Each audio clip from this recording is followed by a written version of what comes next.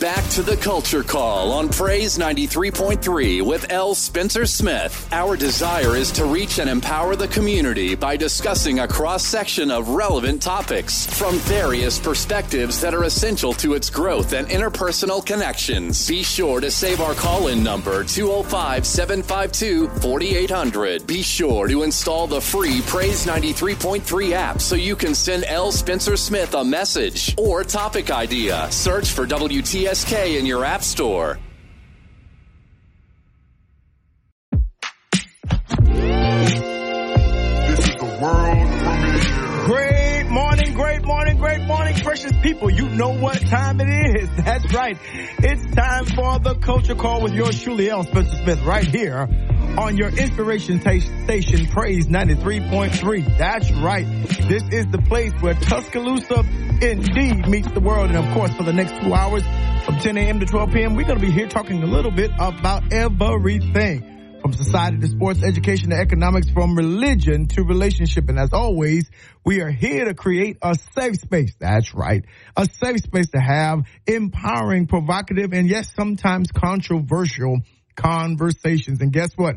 You can always call in or chat it up right here as we learn together on the Culture Call. Listen, I want to definitely send a good welcome to those of you who may be listening to us for the very first time. Welcome to the Culture Call family. That's right here on Praise 93.3. This is a place where we are learning. We can laugh. We can look at each other from side eyes, and we can talk about what we need to talk about that affects our community, so we won't be late, last, or lost. And we are privileged to have you join us on this morning. Hopefully you're telling somebody already about, hey, I'm tuned into the broadcast. I'm tuned into the Culture Call with L. Spencer Smith, and I'm telling you, you will not be sorry that you did.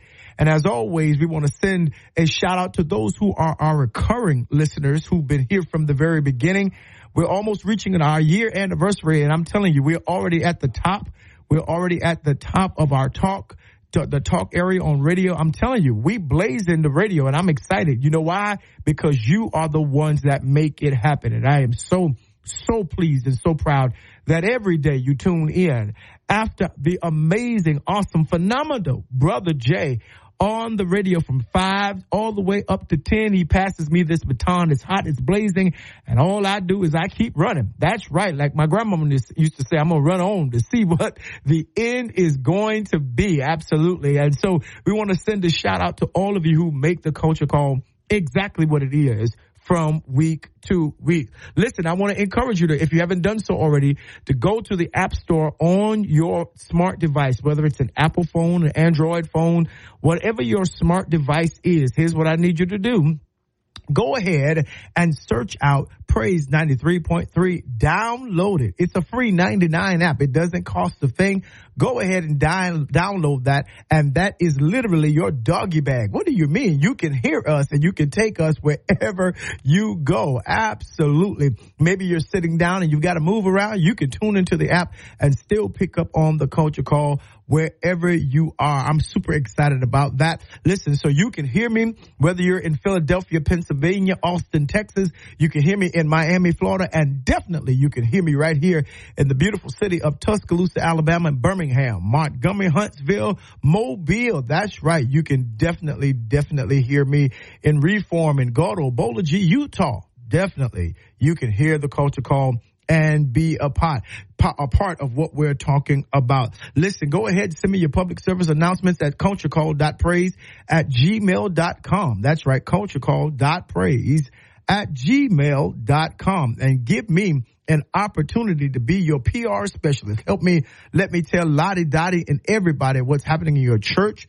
your organization, your fraternity, maybe your sorority. Yeah, maybe you're an artist that's getting ready to do a concert, or definitely you could be a preacher getting ready to do a revival. And yeah, you definitely want the people's faces in the place so that you can be encouraged that what you do in our community really, really matters. Doesn't matter where you are. Let us know, and we'll tell everybody to come on and show up. You know why? Because we do it better when we do it together. And as always, you can call in, save this number, 205-752-4800, 205-752-4800, and call into the show. Or you can place it in the chat on the app. That's right. We made it convenient for you to do that there.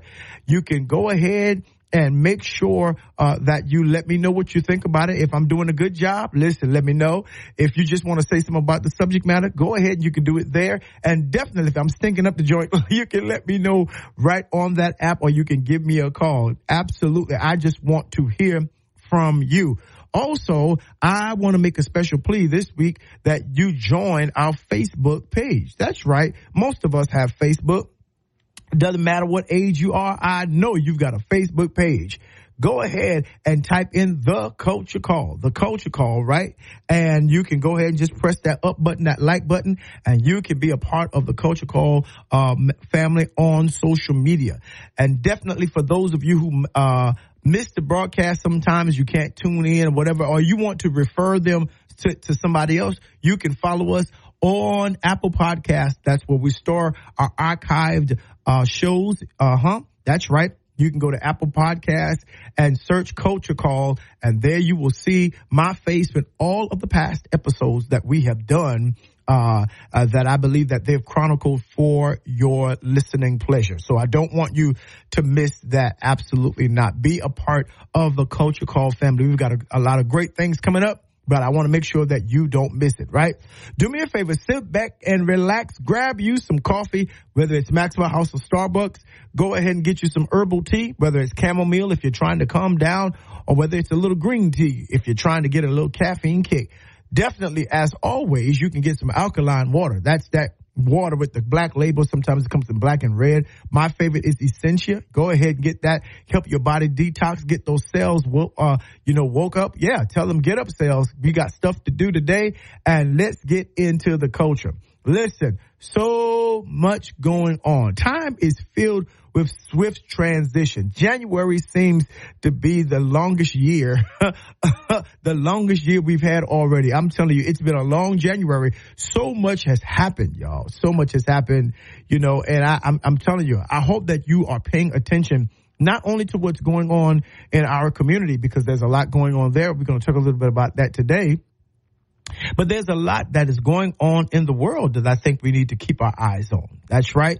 That as we, as the scripture tells us, wars and rumors of wars, we are seeing exposures in every level of in entertainment, in politics, in religion.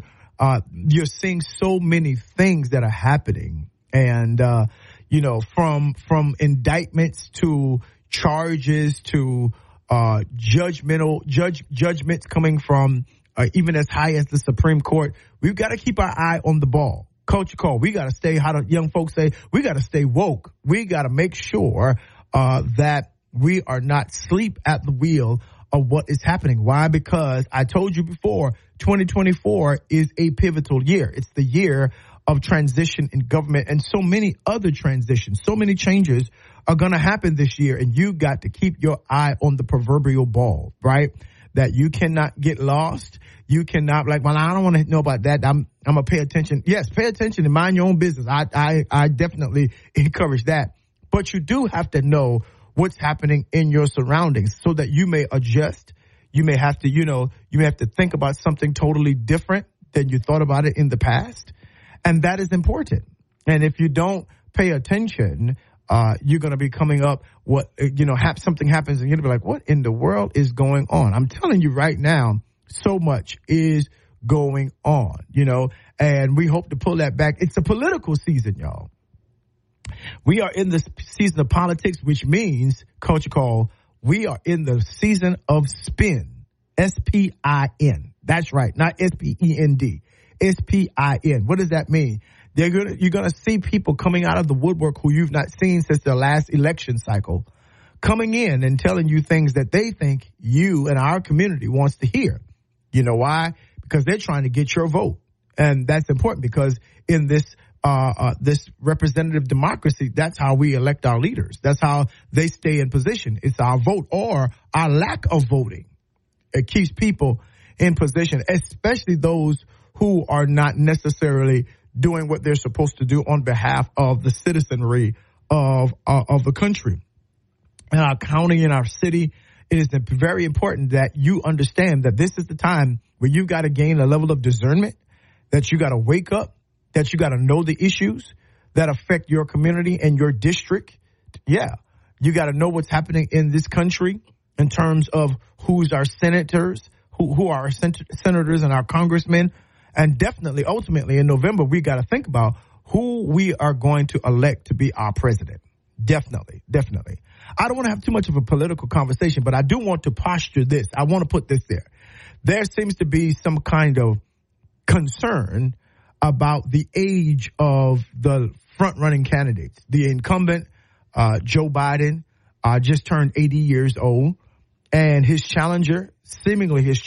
purported challenger, if an indictment does not send him to jail, right? And you can see how the courts are slowing down. They're manipulating that as well, right? He couldn't get away from that $83.3 million judgment. But nonetheless, yeah, you see, he's 77, and that's not a great distance. And as much as I know that we would like to see younger representation at the head of our country, at the head of leadership, historically, the leaders of this country have been in the older cast, in the more senior cast, right? But I saw a post by Bishop Paul Morton today, which I wholeheartedly agree with, that we know our candidates are old. We know, but the age, first of all, I have an issue with that because ageism. I do believe that there is a time where you should retire. There is a time when you're not as viable and as quick on your feet, right, as you may have been in one season. But I definitely come against ageism, right? We normally celebrate our grandparents when they're active. We celebrate our great-grandparents when they're still doing things for themselves, all those different. Yeah, I know it. But when it comes to leadership, I think you ought to sit down. I don't think, okay. Remember, I always keep in mind, like my parents used to tell me, you're going to get old one day. You're going to get older one day. So just be careful what you say. And again, I would love to see, and we would all love to see, a more youthful constituency. I believe President Obama, when he was elected, he was in his 40s. Someone is in his 40s. Being the president is a hard job. It's a taxing job, not only being hard and difficult, but a taxing job. It requires a whole lot of the individual who, not only from a campaign perspective, but a commanding perspective, from a commandeering perspective, it's a lot to put on an octogenarian. It's a lot to put on a senior, right? So I get the understanding. But there is a difference between one of the older candidates who has never been indicted, has not been indicted, who is lucid, who is clear, who's leading the country. Some decisions the administration is making, I don't agree with, as it relates to, how they're handling certain global issues, with regards to Israel and Palestine, with regards to certain other things that they're handling. But they're clear about where their positions are. They're not meandering. They're not wandering around. They're not, clueless about what is really going on. And then you've got another senior who has 91 felony counts, has already been indicted and found guilty of sexual abuse and has to pay, because it was a civil case, not a criminal case, has to pay $83.3 million in terms of for punitive damages and defamation, has a boatload of cases that they couldn't even debate. They didn't even want to debate, right? And there's some kind of, if you pay attention, there's something going on there. Yeah. So even though they're seniors, please don't categorize them both the same way. Each of them stand on their own. My job is to tell you the truth about what's happening. You feel what I'm saying? And so the options are clear. The options are very clear as we talk about this political season. And I want to encourage each of you not to take your ball because you're not getting the individual thing that you want. None of us get all that we want when we're dealing with the political sector of how America is run, right? This country does not. Now watch this. I'm gonna vector off somewhere and expand this in just a few. But this country does not. Let me say this again. This country does not cater to the individual of one country or one person or one sector of people. Well, at least it shouldn't, from a historical context. We can all debate that. But the reality is you don't take your ball and run, right? That as it relates to African-American people, black people, our ancestors fought for the right to vote. Now, who you vote for is your prerogative. And my thing is, you get the leadership that you vote and that you do not vote for, right? I will tell you that just a few miles from where we're living and where this station is based in Selma, Alabama, there was a whole big issue about voting and our humanity and equity and equality and justice that was had on the Edmund Pettus Bridge, where John Lewis was there and all of Martin Luther King and all of them marched. And we celebrate in this area Bloody Sunday. And for a generation to say, who can say, well, I'm not voting doesn't matter. Well, you need to ask somebody's blood. You need to ask somebody who was afflicted in that time. You need to ask those who were under the whole government banner of not being able to vote because they were not even looked as viable humans in the community. Before you just throw your vote aside, know that the ability to vote, especially for black and brown people, black people in particular, that it cost a generation something. And that's kind of what I really want to deal with, is understanding what the generations paid for, and making sure that it's been a long time for them, making sure that the check clears or even is written, but there's got to be a generation that doesn't abandon that. Well, you haven't given us reparation. You haven't given us this. You haven't given us that. Yeah, keep fighting for it. Keep bringing it up. But they're not going to pay attention to a community that does not exercise their power to vote. And if voting was not important, then why all of these bills that are oppressive? Why are there so many bills that, right now there are bills? Why disenfranchise the Voting Rights Act? Why suppress a community? Why gerrymander so that you will weaken the black vote, right? Why convert districts that only give us one district as a voice, but have, 15, 12 districts to give voice to, white folks and other people, and diminish our voice if yours was not important, if your vote was not important, right?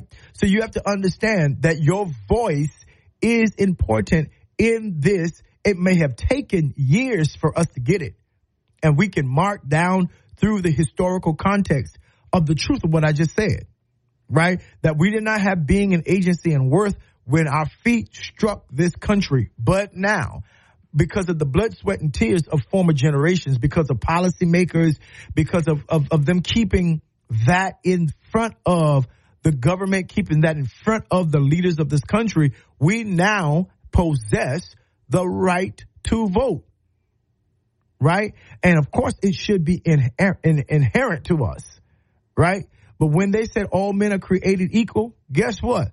That wasn't even applying to us. So we had to fight for that right. Yeah. And so when you stay home in elections, when you're not abreast of it, when you say, well, I'm not going to get this, I'm not going to get that. No, okay, all right, I get it. We didn't get our 40 acres and a mule. And no, we didn't get our $300 per slave. We didn't get that in Lincoln's time. None of that happened. They played the enslavers more than the enslaved. They gave the enslavers reparation because the enslavers were losing their workforce, free workforce. Right. That you and our ancestors built the wealth of the South. Absolutely. By free labor. And now there's a generation that has the audacity to say, nah, I'm not going to vote. Or better yet, vote for the very people who are trying to keep that disenfranchisement going on. that are trying to still keep the empire of law enforcement and not hold law enforcement to the law and how it treats its citizens. Most importantly, its minority citizens.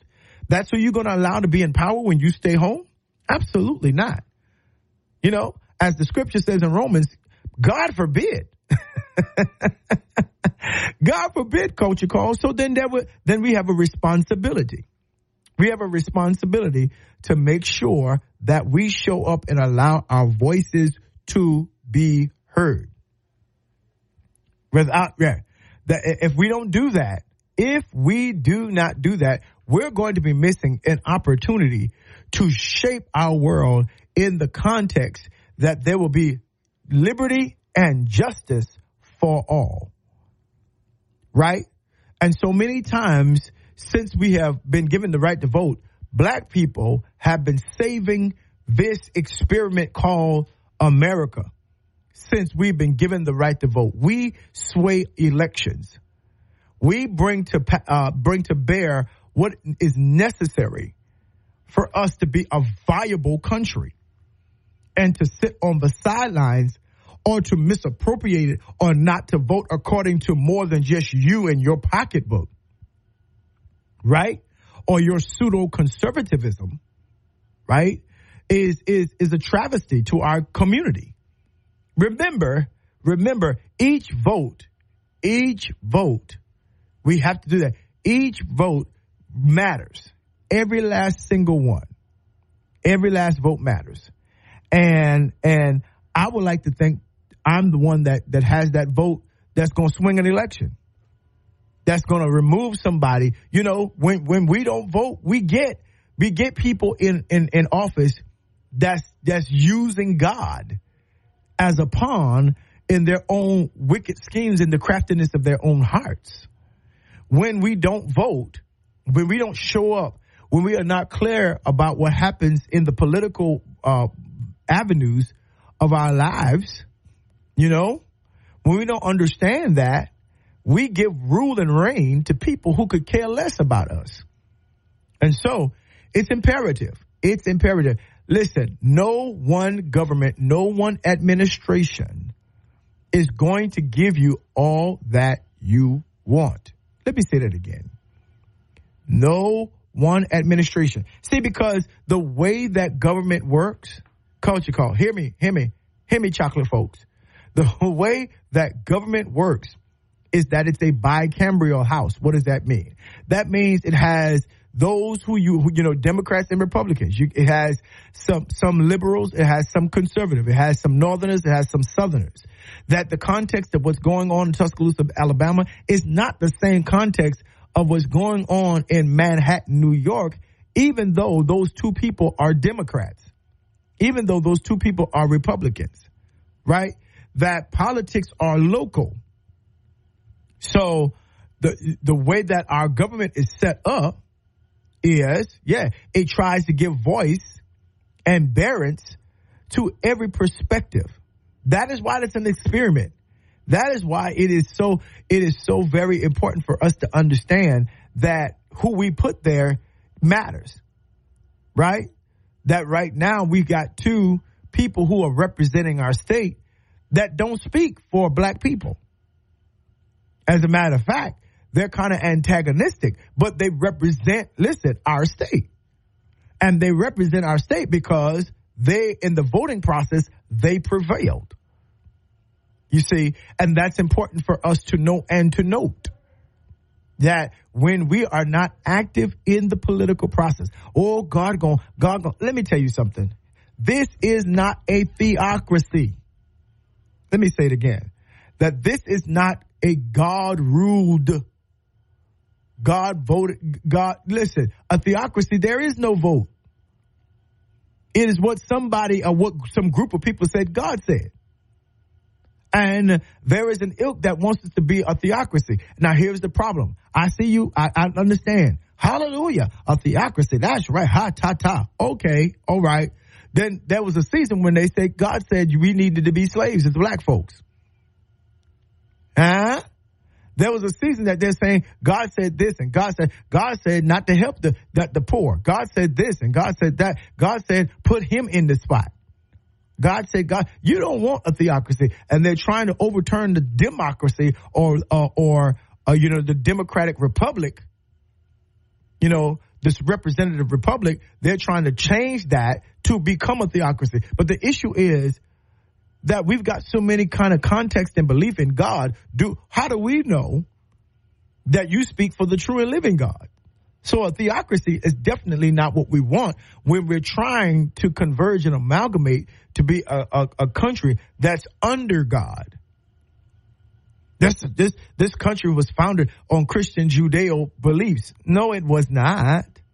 No, it was not. Not from a historical context. Not from a founding father theory context. It was not. All of them did not believe in Judeo-Christian beliefs. Did not. I'm talking about the folks that wrote the Constitution. You got to know that it wasn't. Why? Because when they said all men are created equal, and they were not talking about black people. We were property. We were slaves. So, but they said, God, well, really? So God looked at me and God appointed me, because from their framework and their theology, God appointed black people to be animals and beasts. That's where you get chattel slavery, no more than property. That was their interpretation. So no, it is a dangerous, very dangerous perspective for you to have someone to make, for us to live under this whole theocracy where the people in charge do not or think that God relegates our humanity to something that is beneath theirs. That is not biblical. That is not theological. That is not the way God thinks. Absolutely not. But it is a way that they maintain power. So you got to be very careful. Where you have this nationalism, Christian nationalism, this nativist kind of mentality, right? Those people were burning crosses in the name of God, burning crosses in black folks' yard to diminish their humanity. That's how that was. I just wanted to take you down a brief lesson. And so we have to be active. You just cannot say that I'm a Christian and I don't get involved in that. No, because Christians are involved. People who say they are Christians are involved. Good old church folks that are still racist in their heart are involved in choosing the next leader. And while you're trying to be pious and while you're trying to be religious and while you're trying to be righteous and just praying on your feet, they are going to the polls. Try this again. Let me say it again. That while you are standing and going to your prayer circle, Lord, give us a president, Lord, that's not how presidents are elected in this country. Not in this one. No, those same people who don't like the very fabric of who you are, they are going to the polls to vote for people, watch this, who think like them, right? To vote for people who have the same context of God that they have. And in some people's minds, slavery is a God idea. Disenfranchisement, lack of justice, overturning justice is a God idea.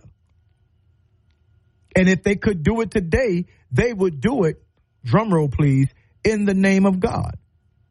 And so when we as black folks go to the poll, it's a different context. Yes, we ought to be led by our morals and our righteous perspective. We are led by what we believe that the scriptures and the text says concerning the full humanity and the citizenry of everyone.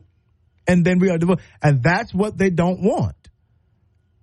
But that's what they're going to get, because we're going to rise up as a community and get the leaders that are going to be beneficial to everyone in our community. And regardless of color, regardless of creed, regardless of how they show up, regardless of all of that, I know that. Yeah, absolutely. Yeah. We have our moral perspective. I get that. But now we need to gain an ethical perspective.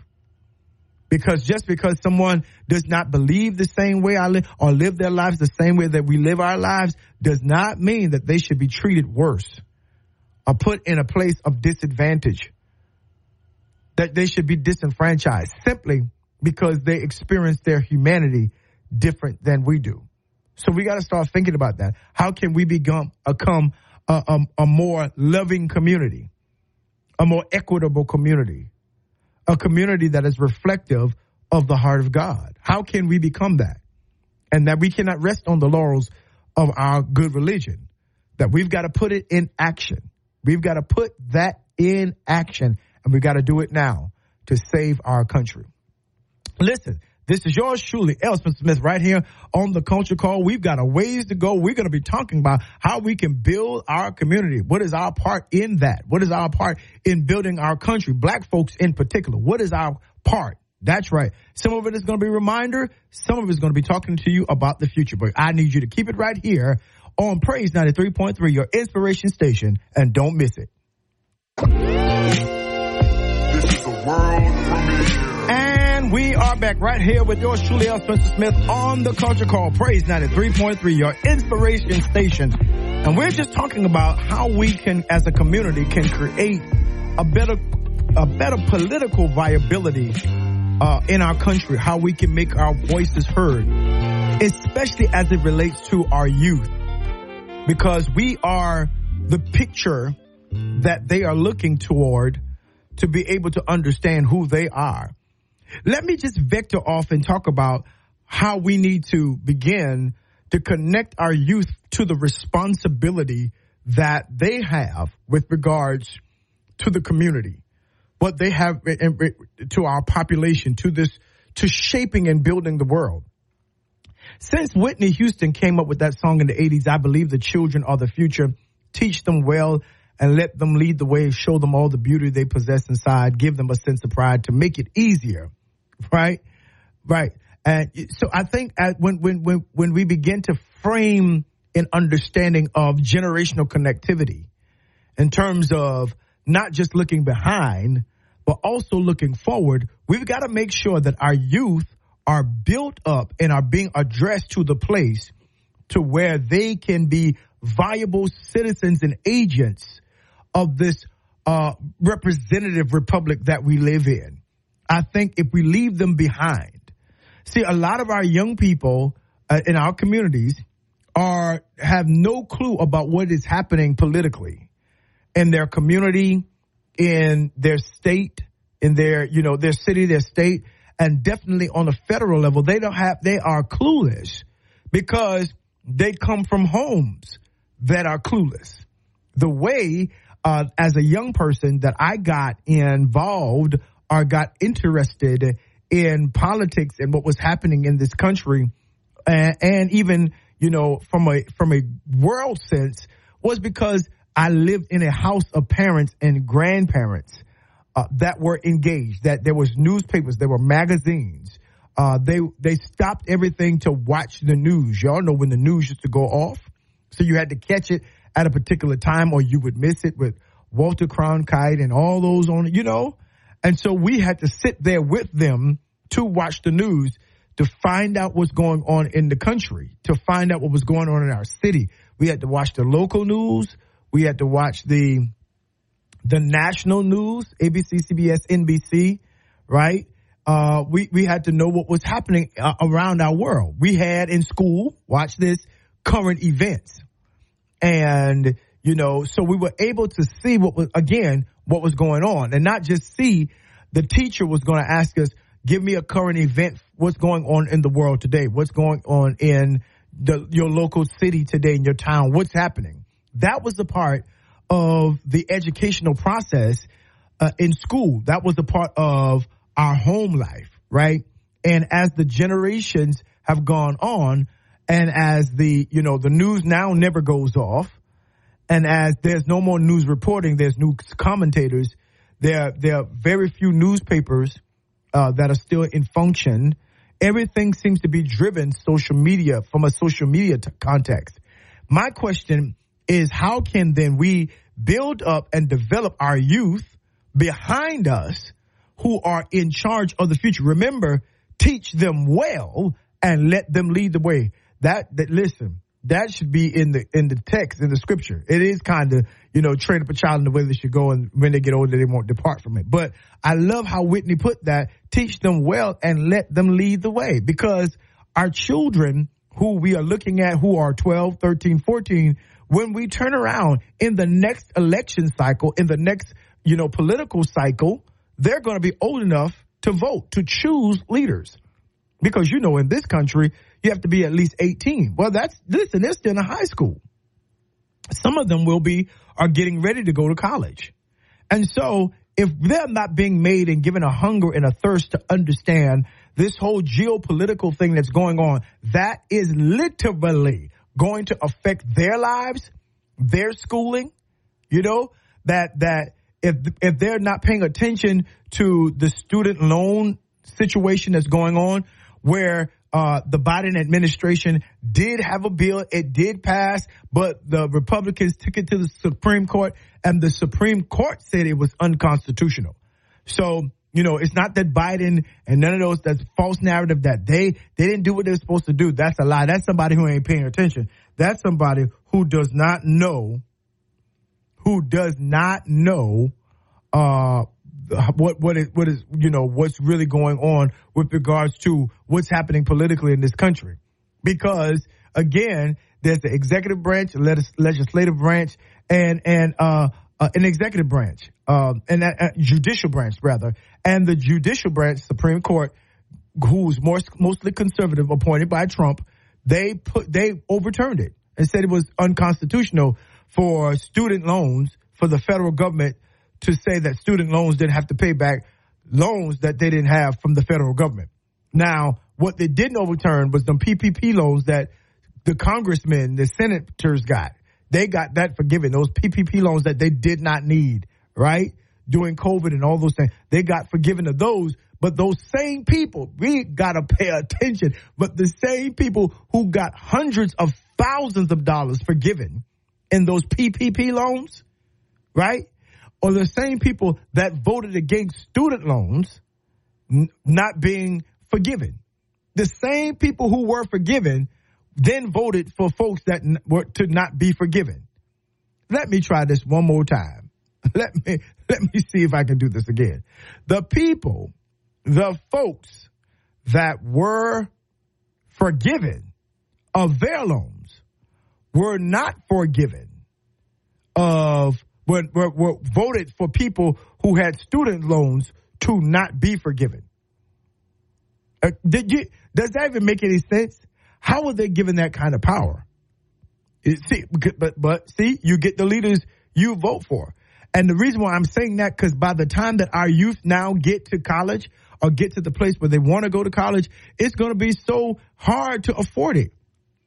Because there was a generation that did not, number one, fend for them, that did not build them, that was not so concerned about their financial equity, was not concerned about their financial stability, right? Was not concerned about putting money in education to pay teachers, to fuel educational systems that gave them, that compete with China, that could compete with India and other foreign countries who are at the top, right? So, yeah, that part.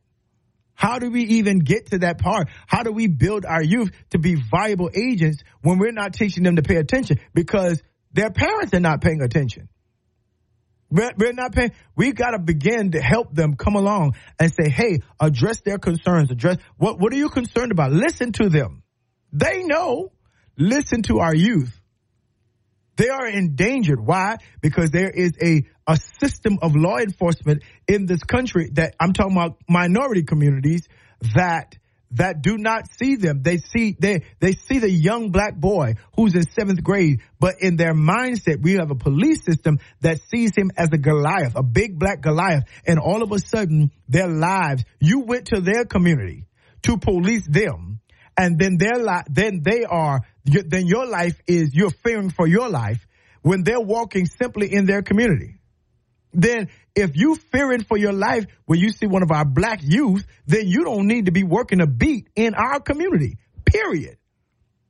So there's a system already engaged to incarcerate them so that they can go to prison, so that they can be free labor under the 13th Amendment. You see, all of this is happening, and if we don't do what we need to do to build our youth, to build our young people, that they can understand the construct of living that is going on currently in America, we are going to be late, last, and lost. But guess what? That begins in the home. Yes, that begins in asking what's going on, what happened in the news today? What you think about this? What you think about that? You know, what's happening here? Pay attention to what is going on. We have to do that for the generations that are behind them and make them active in it. Right. Not just defend them, but teach them. Teach them how, when you get older and you have the opportunity, it makes a difference who the sheriff is. Yes, it does. It makes a difference who the mayor is. It makes a difference who your city council person is. It makes a difference who your congressman and who your senator is. Because these are the people that shape the news. I'm not just talking about the physical head of the president, the figurehead, not physical, but figurehead of the president. That's not what I'm talking about. What I am saying, it makes a difference. Try it one more time, rewind, press play. Let's go forward. It makes a difference who these people are. And our young people, if we don't build them up now, if we don't empower their voices, if we don't bring them and make them engage and connect the dots, because there's a youth on the street or in his friends that say, well, this don't affect me, but this don't affect me. No, my parents and my grandparents, back when I was coming up in the 70s and the early 80s, when I was approaching my teenage years, they connected to, hey, pay attention because this going to affect you. Here's what they say. This going to affect you one day. You see? This going to affect you one day. Really? One day? Wait a minute. Hold on. Excuse me. Wait a minute. What? Huh? Yeah, this is going to affect you one day, so you got to pay attention. You've got to pay attention. And so if you're not paying attention, then they're roaming the streets, they're going to school, and they hate going to school because the school system, you know it, and I know it, Culture Call. The school system is not even engaging and reflective as it was when we were in school. It feels like an assembly line trying to pass the kids along. But what kind of youth are we developing even in public schools? And there is something going on in this country right now from a political perspective where, watch this, Christians want to control education. And see, and it's Christians who are not degreed, Christians who say they no, and please understand when I say Christians, I am one, so I have nothing against them. But I'm saying you have those who are not learned, who have not gone, getting in these seats, voted on school boards and saying, well, we want charter schools because they want to teach their children this good old American Christian way. And trying to take money and funding out of public schooling. And nobody's upset about that. Culture Call. We have to be mindful of that. We have to be mindful of that there is a thing going on right now that if we do not, let me say this one more time, that if we do not pay attention to what is happening, if we do not pay attention to what our youth are dealing with, if we don't empower them, how do we teach them to handle the law enforcement agency? How do we teach them how to what their next step? They used to ask us what you want to be when you're growing up. These are important conversations. You know why? Because just that question, what do you want to be when you grow up, does what? It gives them a sense of future. It gives them a sense of expectation. It gives them a sense of thinking about something. Not just letting them pick and choose. No. Get them to thinking about it. Yes, right. Get them to thinking about it now. We owe it to, as parents, black grandparents, we owe it to our young people, our grandchildren, our great-grandchildren, our children to say, hey, what do you want to be when you grow up? What are you doing to get there? Do you even know? We have to know this as parents, what our kids are good in. You know, I was talking to a member of our church Sunday after service, and she was telling me about what's happening, and her young son, I think he might be maybe 2 or 3, how he was diagnosed with autism. And I was like, well, here's what we're not going to do. We are not giving him any medication. First of all, because I've had this whole issue, we're not going to do that yet. He's still a child. He's still learning his motor skills. He's still learning how to think and how to grasp in this world. He's still playing with Tonka trucks. His personality is being shaped.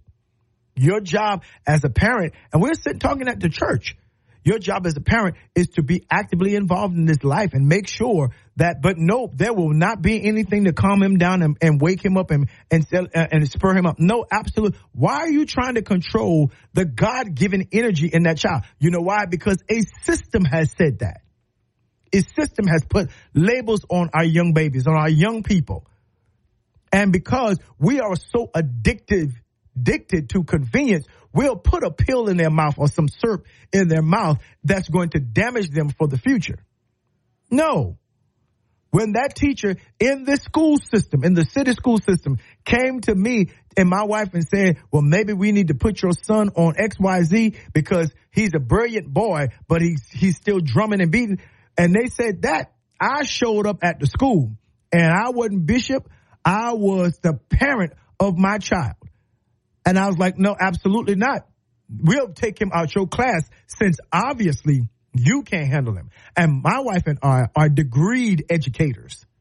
So we knew the psychological language. We knew all of these things. We know all of these outlier conversations that had been being had we had all of the research. So what you ain't going to do is refer that. You're not going to put my child on Ritalin at the time. You're not, absolutely not. We'll just move him out your class.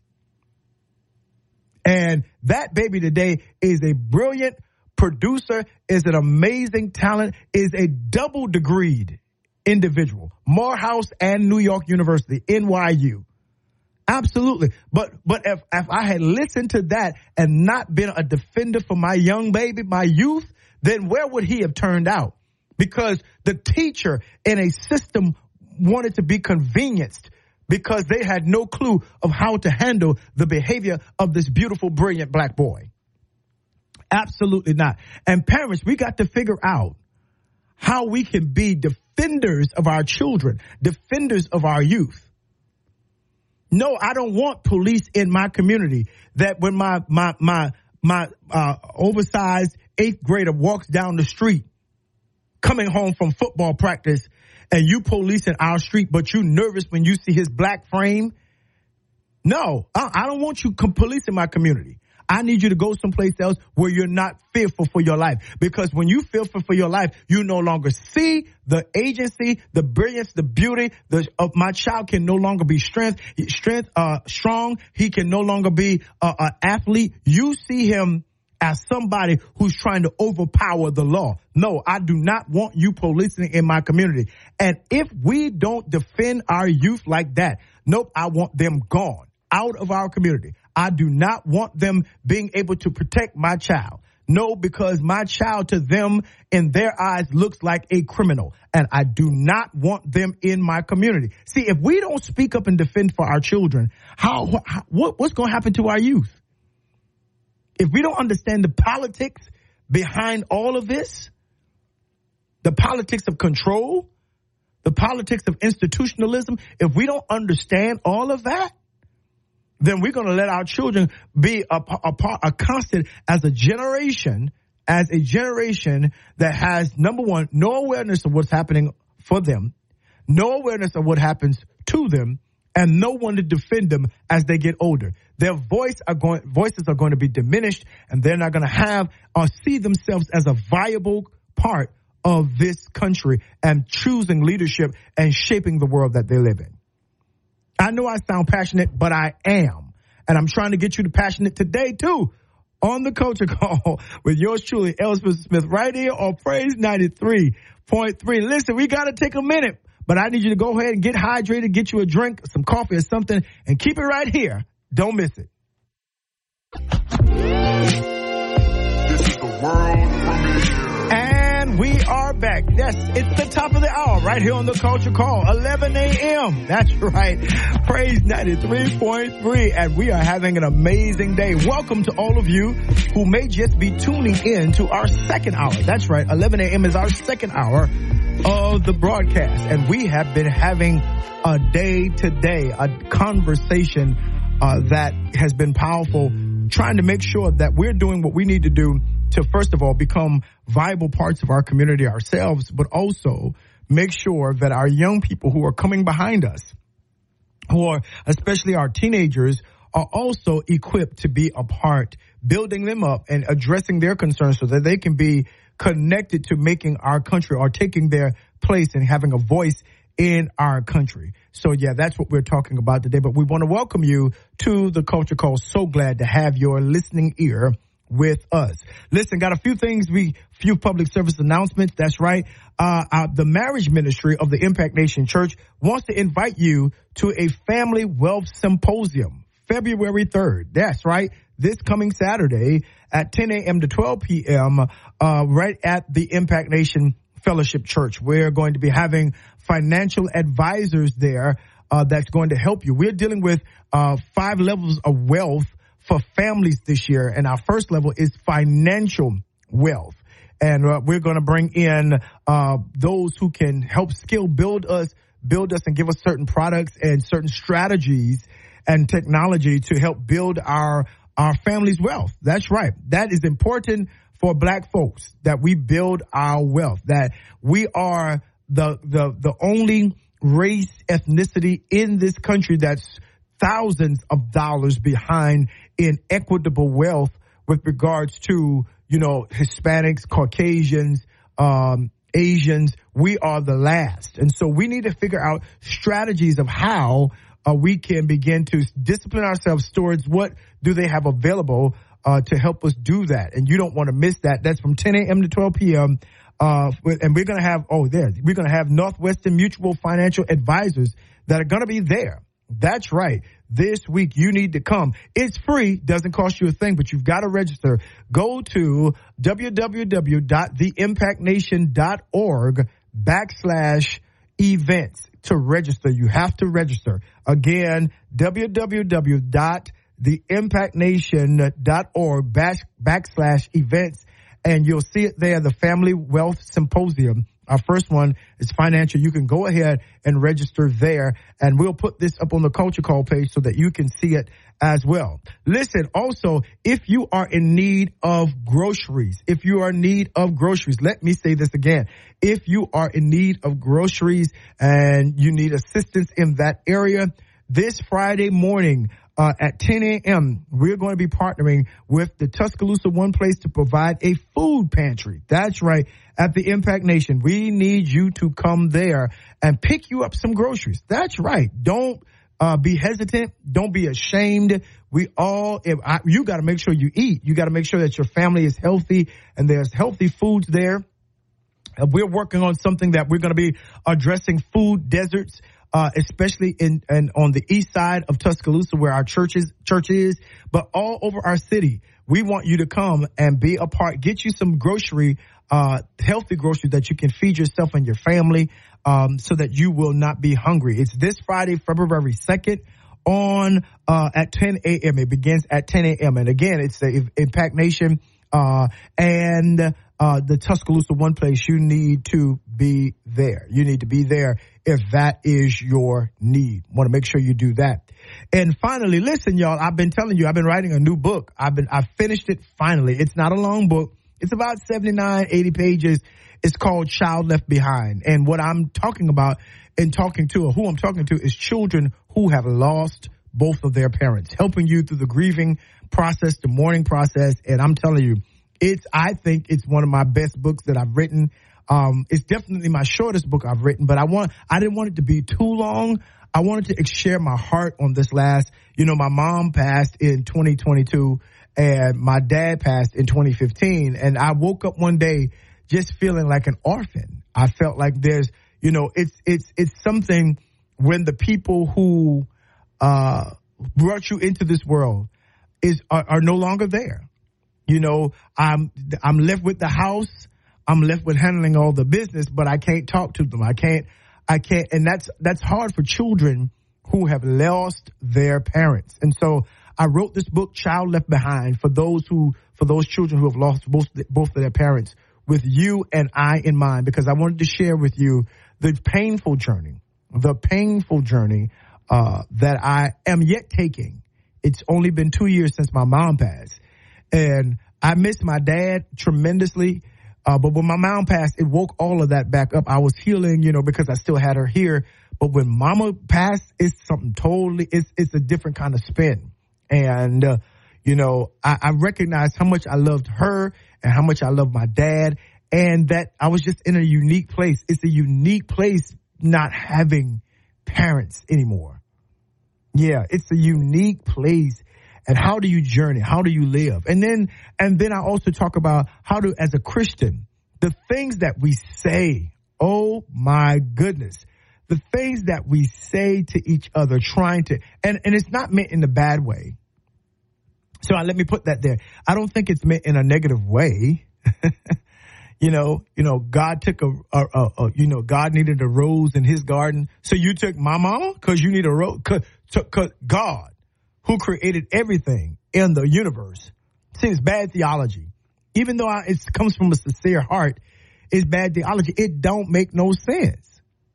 Y'all, it does not make any sense. The things that we say trying to ease the pain oftentimes makes it worse. And so, I talk about, one of the chapters in the book, it talks about the things people say.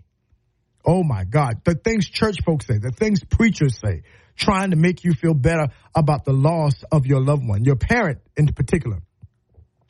Man, just preach the message. Just preach the message and say, hey, if you need me, I'm here. Hug me and let me go on. But don't be giving these cliches that does not mean a hill of beans. Right? No. That God is so preoccupied that he had to take a rose. He got to take your mama because he needed a rose. What if my mom was a violet or daffodil, an iris, a magnolia, a petunia? He was looking for roses? Okay, whatever. Right? But that's the things we say. And again, I don't think that they're malicious, but I think that we need to definitely read that book. Listen, you can get it. You can go to my website, www.lspencersmith. That's SPENSER, not C, SER Smith, L Spencer Smith, one word, lspencersmith.com. And go to my store and you can find my new book. It's in pre-order. The book should be ready in February and we'll ship them to you. I'll sign it, and ship them to you. But go ahead and you can do that. I'll put this also on our Culture Call page so that you will not miss it, because I think for those who have lost your parents, it's very important. It's a very important read. It's a very empowering read. It brings an understanding of how to navigate this moment. It's something that we may never get over. As a matter of fact, I am sure you'll never get over, but it's a book that helps you daily with the journey of living alone without your parents. So I think that's important. So go ahead and do that. I know. Yeah, do that and get that. Right? Got it? Again, if you have any other public service announcements, you can definitely email that to me at culturecall.praise@gmail.com. That's culturecall.praise@gmail.com. And send me your public service announcement so that we can let everybody know. Okay? Good deal. I want to go back to making sure that we understand how to be a viable part, take ownership, and allow our young people to walk beside us as we, as a community, seek to build. One of the things that happened in our community from a historical perspective is one generation, a few generations, a couple really, begin to prosper because it's really begin to feel their agency and value in this country. And because of that, they thought that they were living in a post-racial society, that because they were able to go to integrated schools and have some level of white adjacency, that you thought that the ilk in man's heart was gone. This whole angst, anxiety, prejudice, bigotry in someone's heart was gone, right? That what I found out, even from an issue of sexism, that you can love women and still not believe that they should be leaders. You could be in love with a woman. You could be, you can be sister girl, but still not see her full agency to be a minister or preacher. And I'm not the one you can call and tell about where the Bible says, because I promise you that ain't a conversation that we need to have today, because you got to understand hermeneutical contextuality when you begin to bring that to bear. And God never discounts anyone's agency, anyone's value, anyone's purpose and destiny. It's our cultural perspectives and our human and our whole insecurities around the hierarchies that we have built, right? That we have been oppressed, and one of our answers have been to create oppressive structures in the name of some kind of standard and ideal, which disenfranchises people, and that's an unfortunate thing. Nonetheless, we have to teach our children now to, our young boys and our young girls, how to have voices, how to have agency, how to have, in the midst of so much anti-ism, in the midst of so much that might be against their full humanity, how do I exact human? How do I become a human? How do I become the fullness of all that I have been created to be? If that fullness has to be constructed or fueled through or funneled through a political or governmental structure system that says I am not that, right? How am I viewed as a full human and are able to live out my youth? How can they do that when there's a system that's looking for them to be prisoners? When the expectation and the percentages and that the statistics say that by the time they get fourth grade, that these boys from this neighborhood making this amount of money with no two parents in the home, they've statistically broken it down that this will be a candidate to go to prison and to work for slave labor in our country. But how do we address that if we don't make our children aware of that?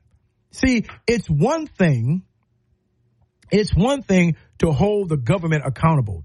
It's another thing to train our children to be able to have a viable voice, to know who they are and not place themselves into positions whereby,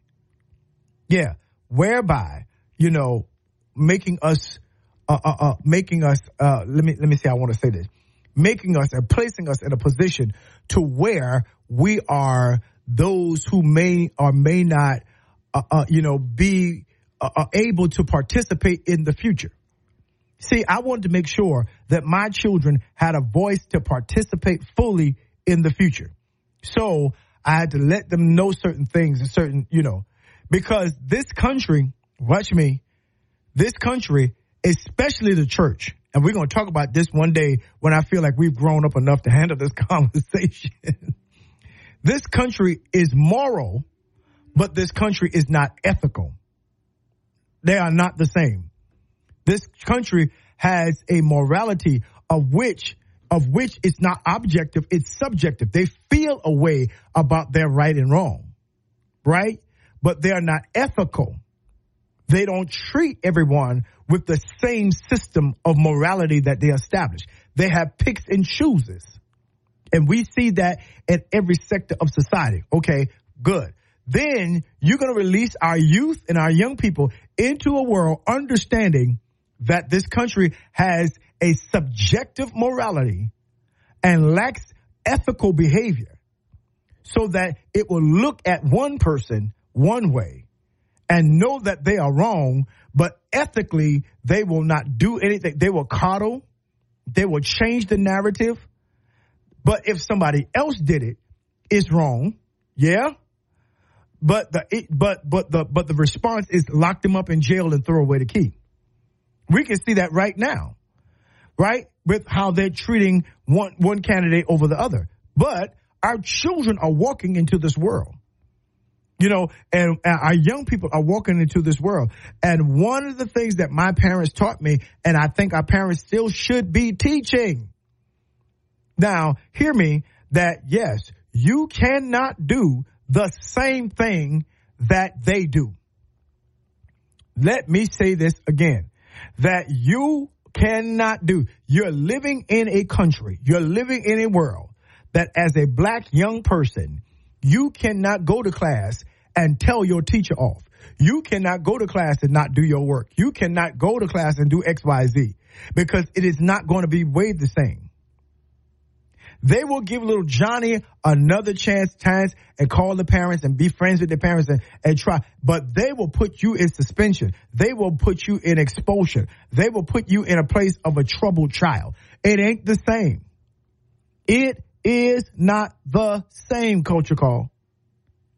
And we got to go back to, you might say, well, that's old school, Bishop. That's old school. Okay. Right? Just because it's old school, that's old learning. That's foundational learning. It's not the same. You can tell me the truth right now that if there was an African-American man on the same wise as the former president that got 91 felonies and all of these other charges and still be the front runner of a political party and not in jail, if that was a black man, please. And so you see, there is a morality, and the church would say, the church has said, the evangelical church in particular, especially in the South, have said, hey, well, he's a modern day David. Wait a minute, what? That he's God appointed, he's God anointed, God put him there. Really? You talk about the same folks that a few years ago was praying that somebody killed and assassinate the first African-American president who did no wrong, ain't nowhere near the criminal behavior. And no, see, so already they're telling you that they have selective morality and they have little ethic. And this is the world that we've got to release our children in. This is the world that we have to empower them and have real conversations, not just about basketball, not just about the new coach at Alabama, not just about what you're doing on the field of running track and all that. No, we've got to tell them the world that they are living in and cause them to understand. Pay attention. I need you to see. I need you to watch this. Stay woke. I need you to understand that this world, yes, can give you, this country can provide for you what you need to connect you to your future. But the same line of how you get there is not going to be the same. It is not going to be the same. And when you look at it, well, this one made it, this one made it, that one made it. They look like me. Let me tell you, that doesn't work, because there is a chart of institutional hierarchy that was orchestrated or devised by the late Reverend Dr. Katie Geneva Cannon. She was a professor theologian. Yeah, she devised this institutionalized racism hierarchy. That what they do, what the system seeks to do, is they'll find a few of us and put us in positions of power to be the counter narrative to what the system really is. So whenever you see that, they'll say, well, look at that one and look at that one. And look at that one. They don't have that issue. They don't have that problem. They're this, they're that, they're this. Yeah, but as a way to act as the counter narrative. Oh, we could talk about this all day as a way to say, well, that person made it. How come you can't make it? X, Y, Z, A, B, C. See, the issue is not can they make it or not. That's not the issue at all. Not at all. That is not the issue, because our young people are going to make it. But the question is, they have got to learn the skills and how to navigate this world. We've got to demand that our schools, our public schools, are able to facilitate their possibility.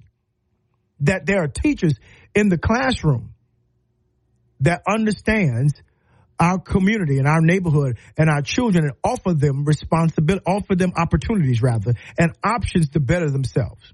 I grew up in a rural school in South Carolina, Cross, South Carolina. And I was the number 3 in my class, right? I was going to be number 2, but they rounded it off, blah, blah, blah. And the girl, that's my girl, no problem. She got number 2. I got number 3. Was the issue. It's like a point or 2 away from each other, right? And so, my band director, my choir director, all of them were talking about major scholarships to HBCUs. They were talking about being a part of this program, apply for presidential scholarships and all these different kinds of things.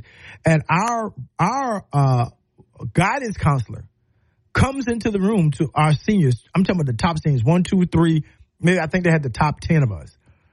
And her best thing was to tell us about technical school. You might want to go to Trident Tech. You might not. Wait a minute. Hold on. You might want to go to this. These schools that are not even on the radar or anything. That was the option. I worked hard in school. All these people work hard in school. These black and brown children work hard in school. And the best you can say is that in HBCU wasn't even in her lexicon. She was Caucasian. She didn't even know about a lot of the HBCUs, FAMU and all of that. She knew about South Carolina State. She knew about Claflin. She knew about Benedict. She knew about Allen. She knew about Voorhees. She knew about Morris. She knew about those, but she didn't have an expansive. So her thing was, well, you can go to Trident Tech. You can do these technical. Really? That's what you're going to do? And I remember my mother and father was like, oh, absolutely not. Nope. No, you're going to go to where you want to go, right? And at that time, I had applied to Morehouse and I applied to FAMU. My mom and dad did not want me to go to Claflin in South Carolina State. That was their alma maters. I don't know why, but nonetheless, they were like, no, we don't want you to go there. We want you to go where you want to go. And I got accepted into Morehouse and got accepted into FAMU. And if I went to Morehouse, I would do law, pre-law. And if I got into FAMU, I would do music. And I can remember my mom, I can see it as clear as day. She came into my room and said, baby, go where your heart wants to go, where you truly see yourself being. And so I chose Florida A&M because I loved music more than law, Now I can still be a lawyer now. I can still, listen, I can still adjudicate and argue you down. I can still defend my case. Absolutely. That's just kind of my personality. But that's what she said. And my band director said, hey, let's go down. So he took a few of us, a couple of guys down to Florida A&M one weekend to see a game. And I got on that campus and I was hooked. That was it for me. I had never seen a place beyond my high school of black people on the whole campus. I had just never just witnessed any of that. It was just so overwhelming. And it definitely not as big then as it is now. But it was so, wow, I just saw so much possibility. And so he said, okay, well, if you want to do this, I know there's the band director in Charleston, which is about an hour away. He says, I know he marched in this band. Since you want to march in that band, Mr. Leonard McLeod. And I need you, a band director at Burke High School. And he said, he'll teach you, you can go to him after school. You go to him in the summer before you go to school, go to whatever. And so that you can learn what they're going to be about. And I did that.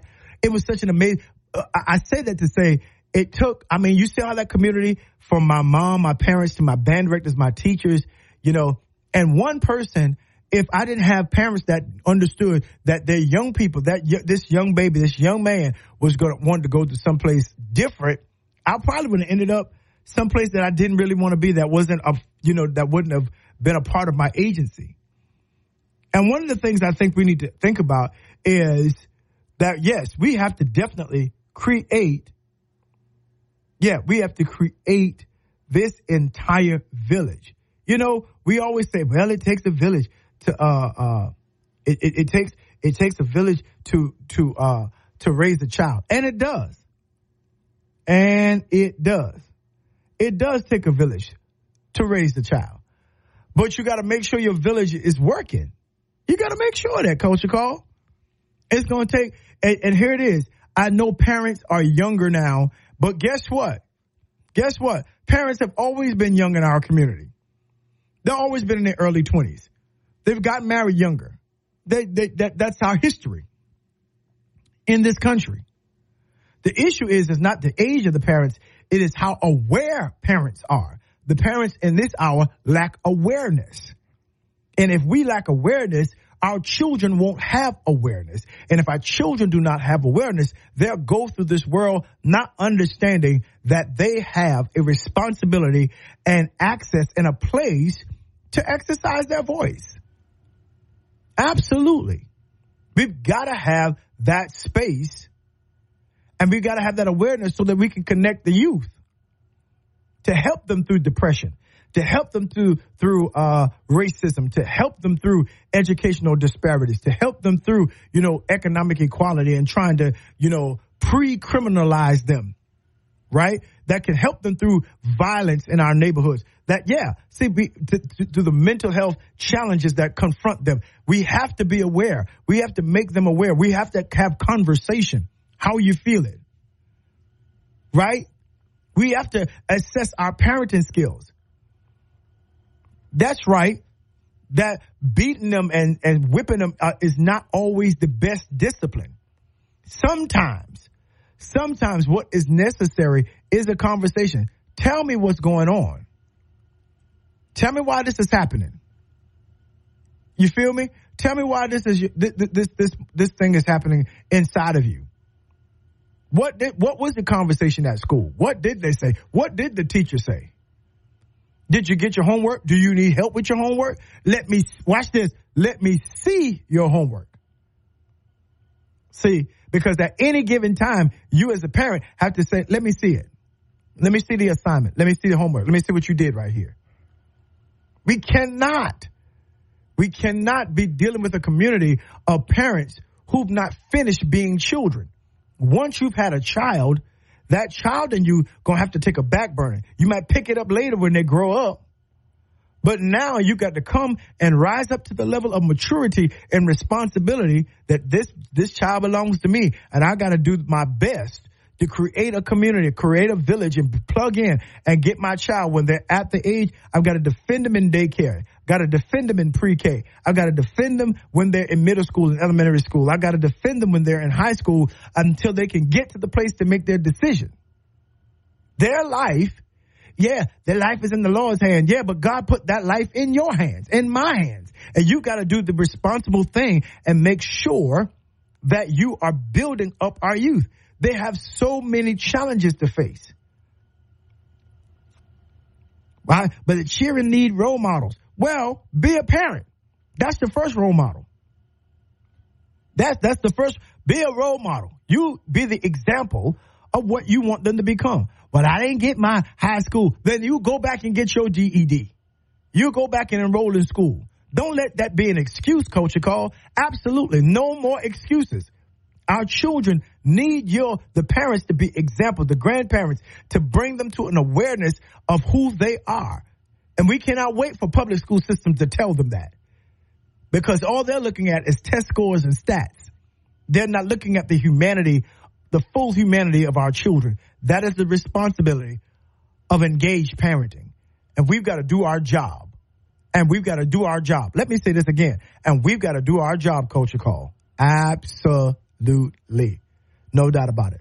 Listen, this is L. Spencer Smith right here on the Culture Call. I need you to go ahead and get some hydration. Maybe get a little snack and keep it right here. It's Praise 93.3, your inspiration station. Don't move. We'll be right back. Stay right here. Don't miss it.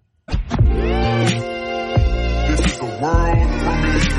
And we are back right here with yours truly, L. Spencer Smith, right here on the Culture Call, Praise 93.3, your inspiration station. And listen, I think I've calmed down a little bit. I get excited when I talk about youth and our young people, making sure that we're building them properly. You know, with all of the challenges that they face today, first of all, I think those of us who are parents and those of us who make up the village have to understand that these kids, these babies are living in a different world. They are living in a totally different world, a faster world. They have more information and more concerns thrown at them at younger ages than we ever had to think about, right?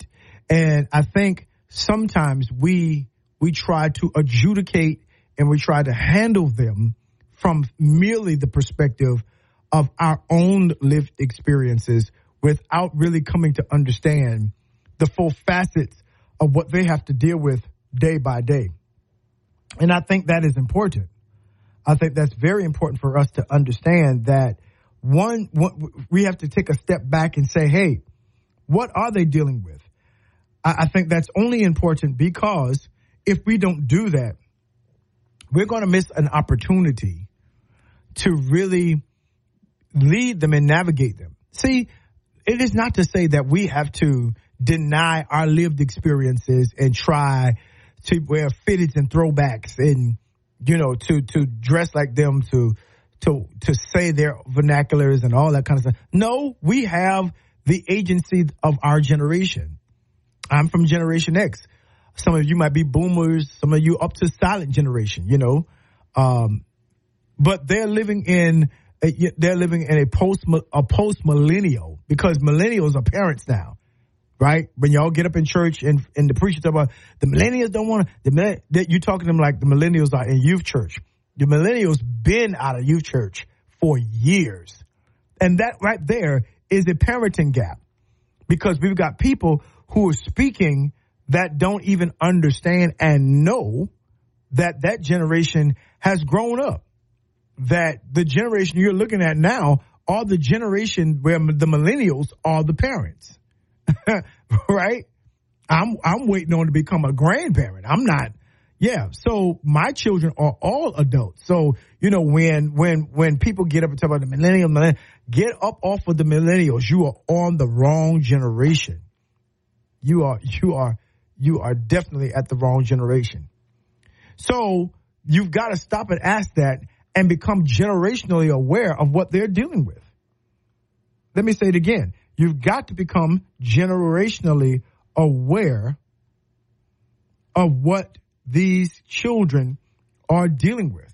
They're not dealing with the same level of concerns.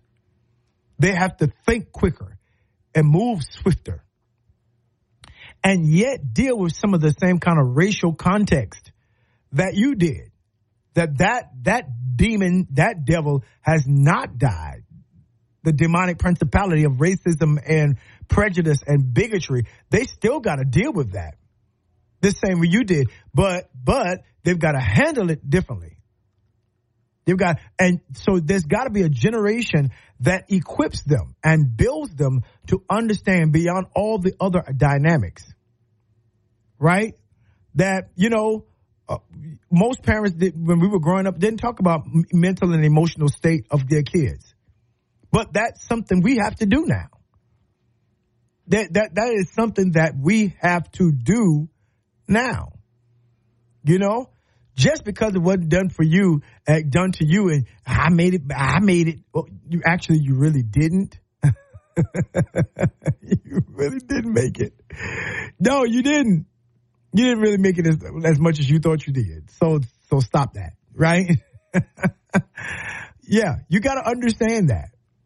You got to really, really understand that. And if you don't, what's going to happen is that your kid's going to be like, nah, I can't talk to you. I can't talk to you. I tell my youth leaders at church all the time that we have to understand where they're coming from.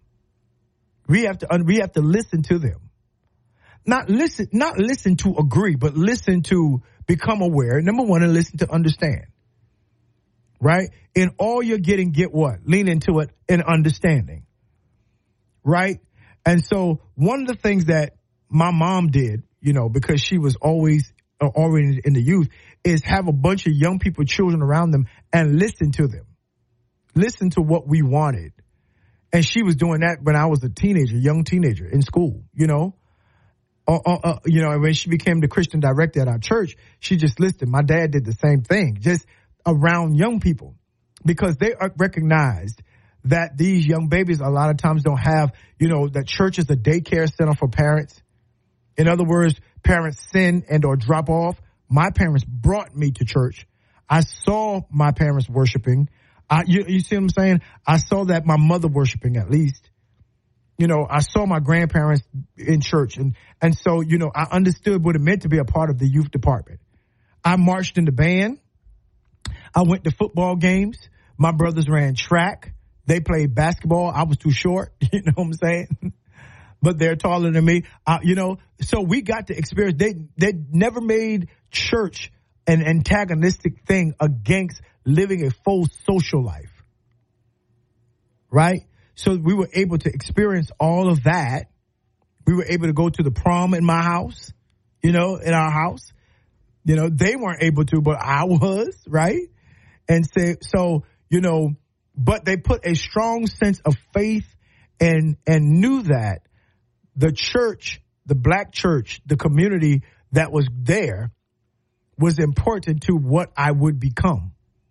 That there was never any kind of antagonistic behavior. In other words, they knew that there were things that were wrong with the church, that some of the things that the church kind of did and believed in how they treated people were not fair, but they wanted us to be a part of the church so that we could have a strong spiritual connection and foundation. That's important today.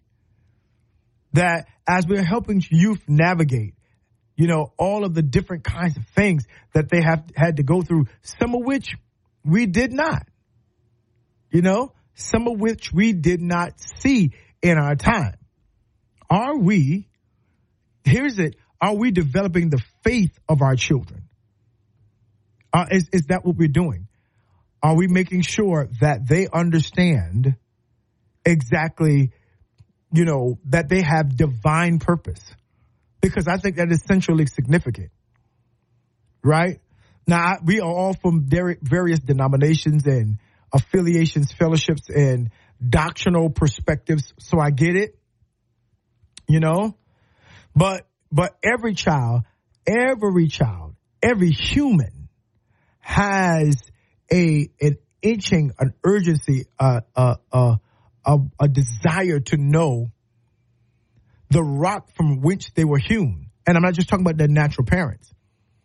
They want to know that they are here on purpose.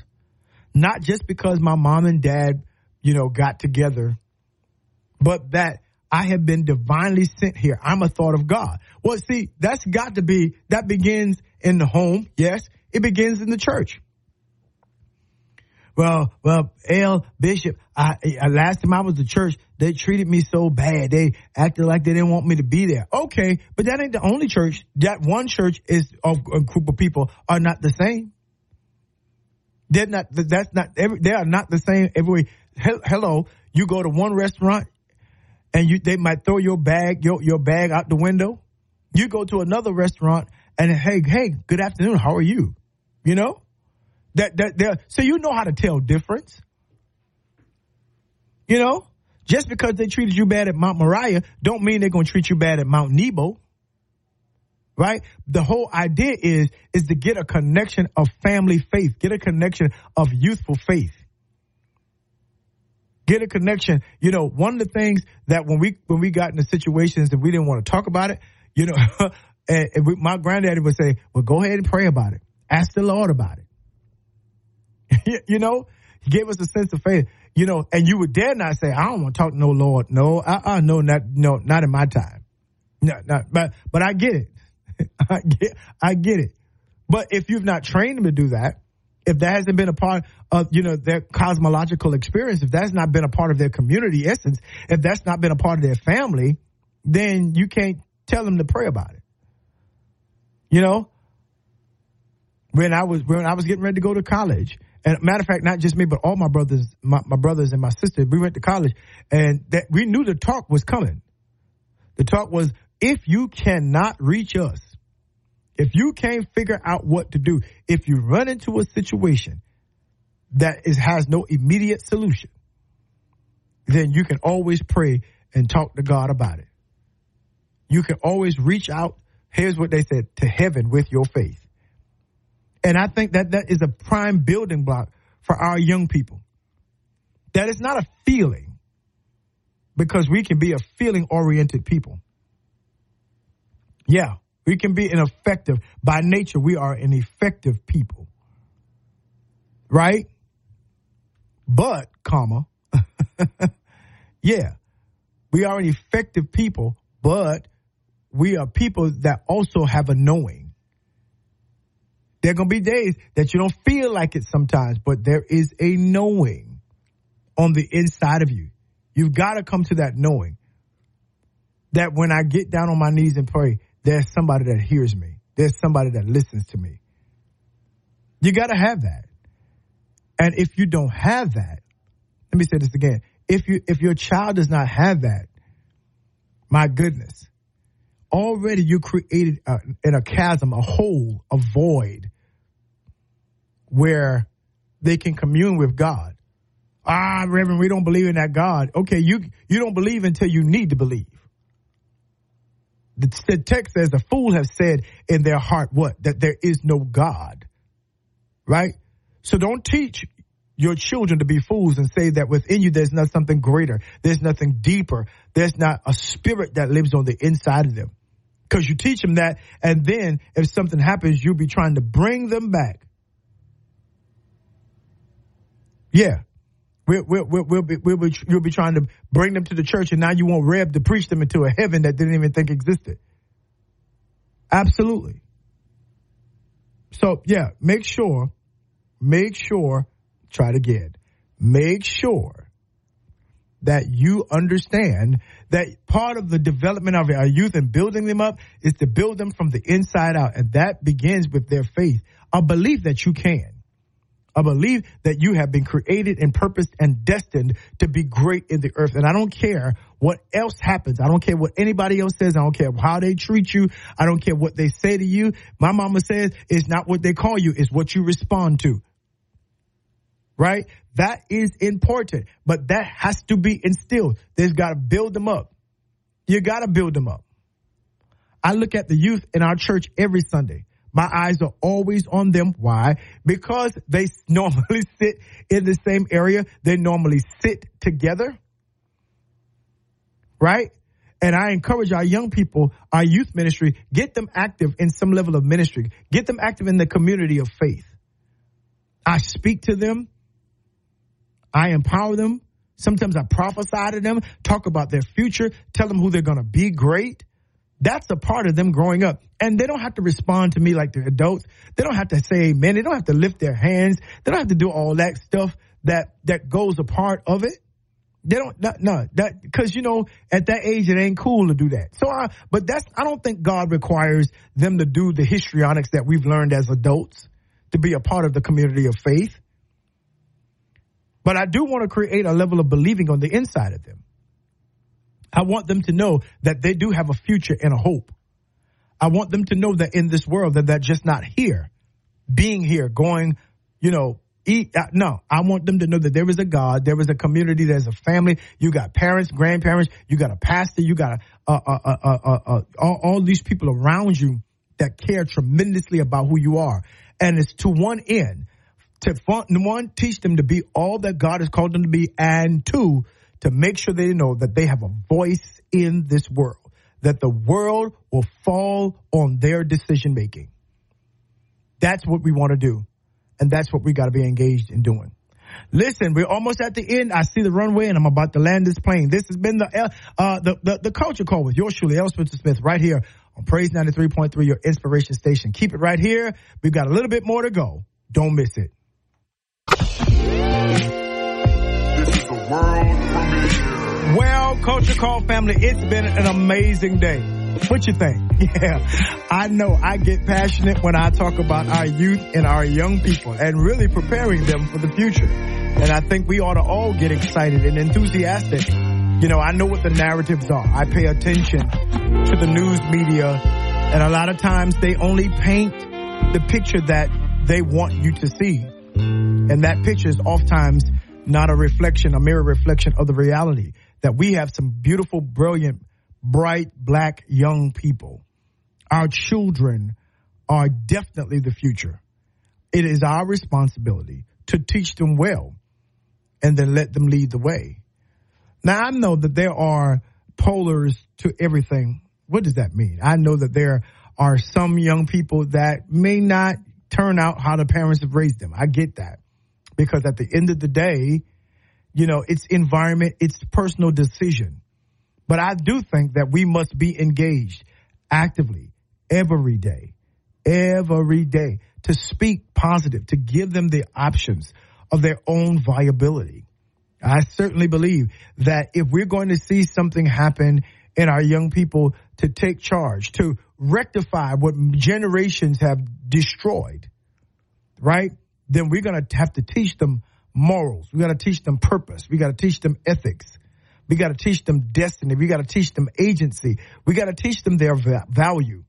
We've got to invest in our young people like we invest in our bank accounts, our 401ks, our retirement accounts. Yes, we've got to put up or shut up.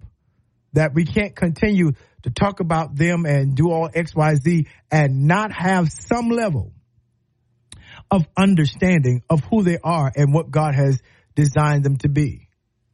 I remember growing up as an insecure little boy. I thought I would never grow. They had me checked to make sure that I wasn't a midget. It took me a minute to grow up. And all of my classmates were towering above me. Me and my baby brother were the same height, and I'm like 3-4 years older than him. And I was like, this is not fair. I would come home crying and just all that as a young boy. But one of the things that my parents always put inside of me is that, well, if you're short, you're going to be a short dynamo. If you're a midget, you're going to be a little dynamo. You're going to be our little dynamo. You're going to be our little genius.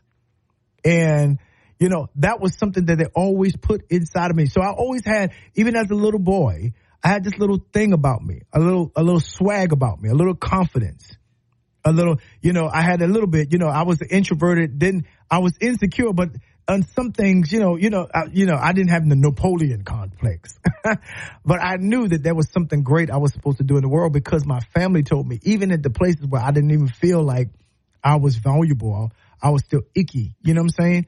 But I wasn't grown up enough or I wasn't going to ever grow. Our children need that same kind of system that reminds them that you're going to be my dynamo. You are our future.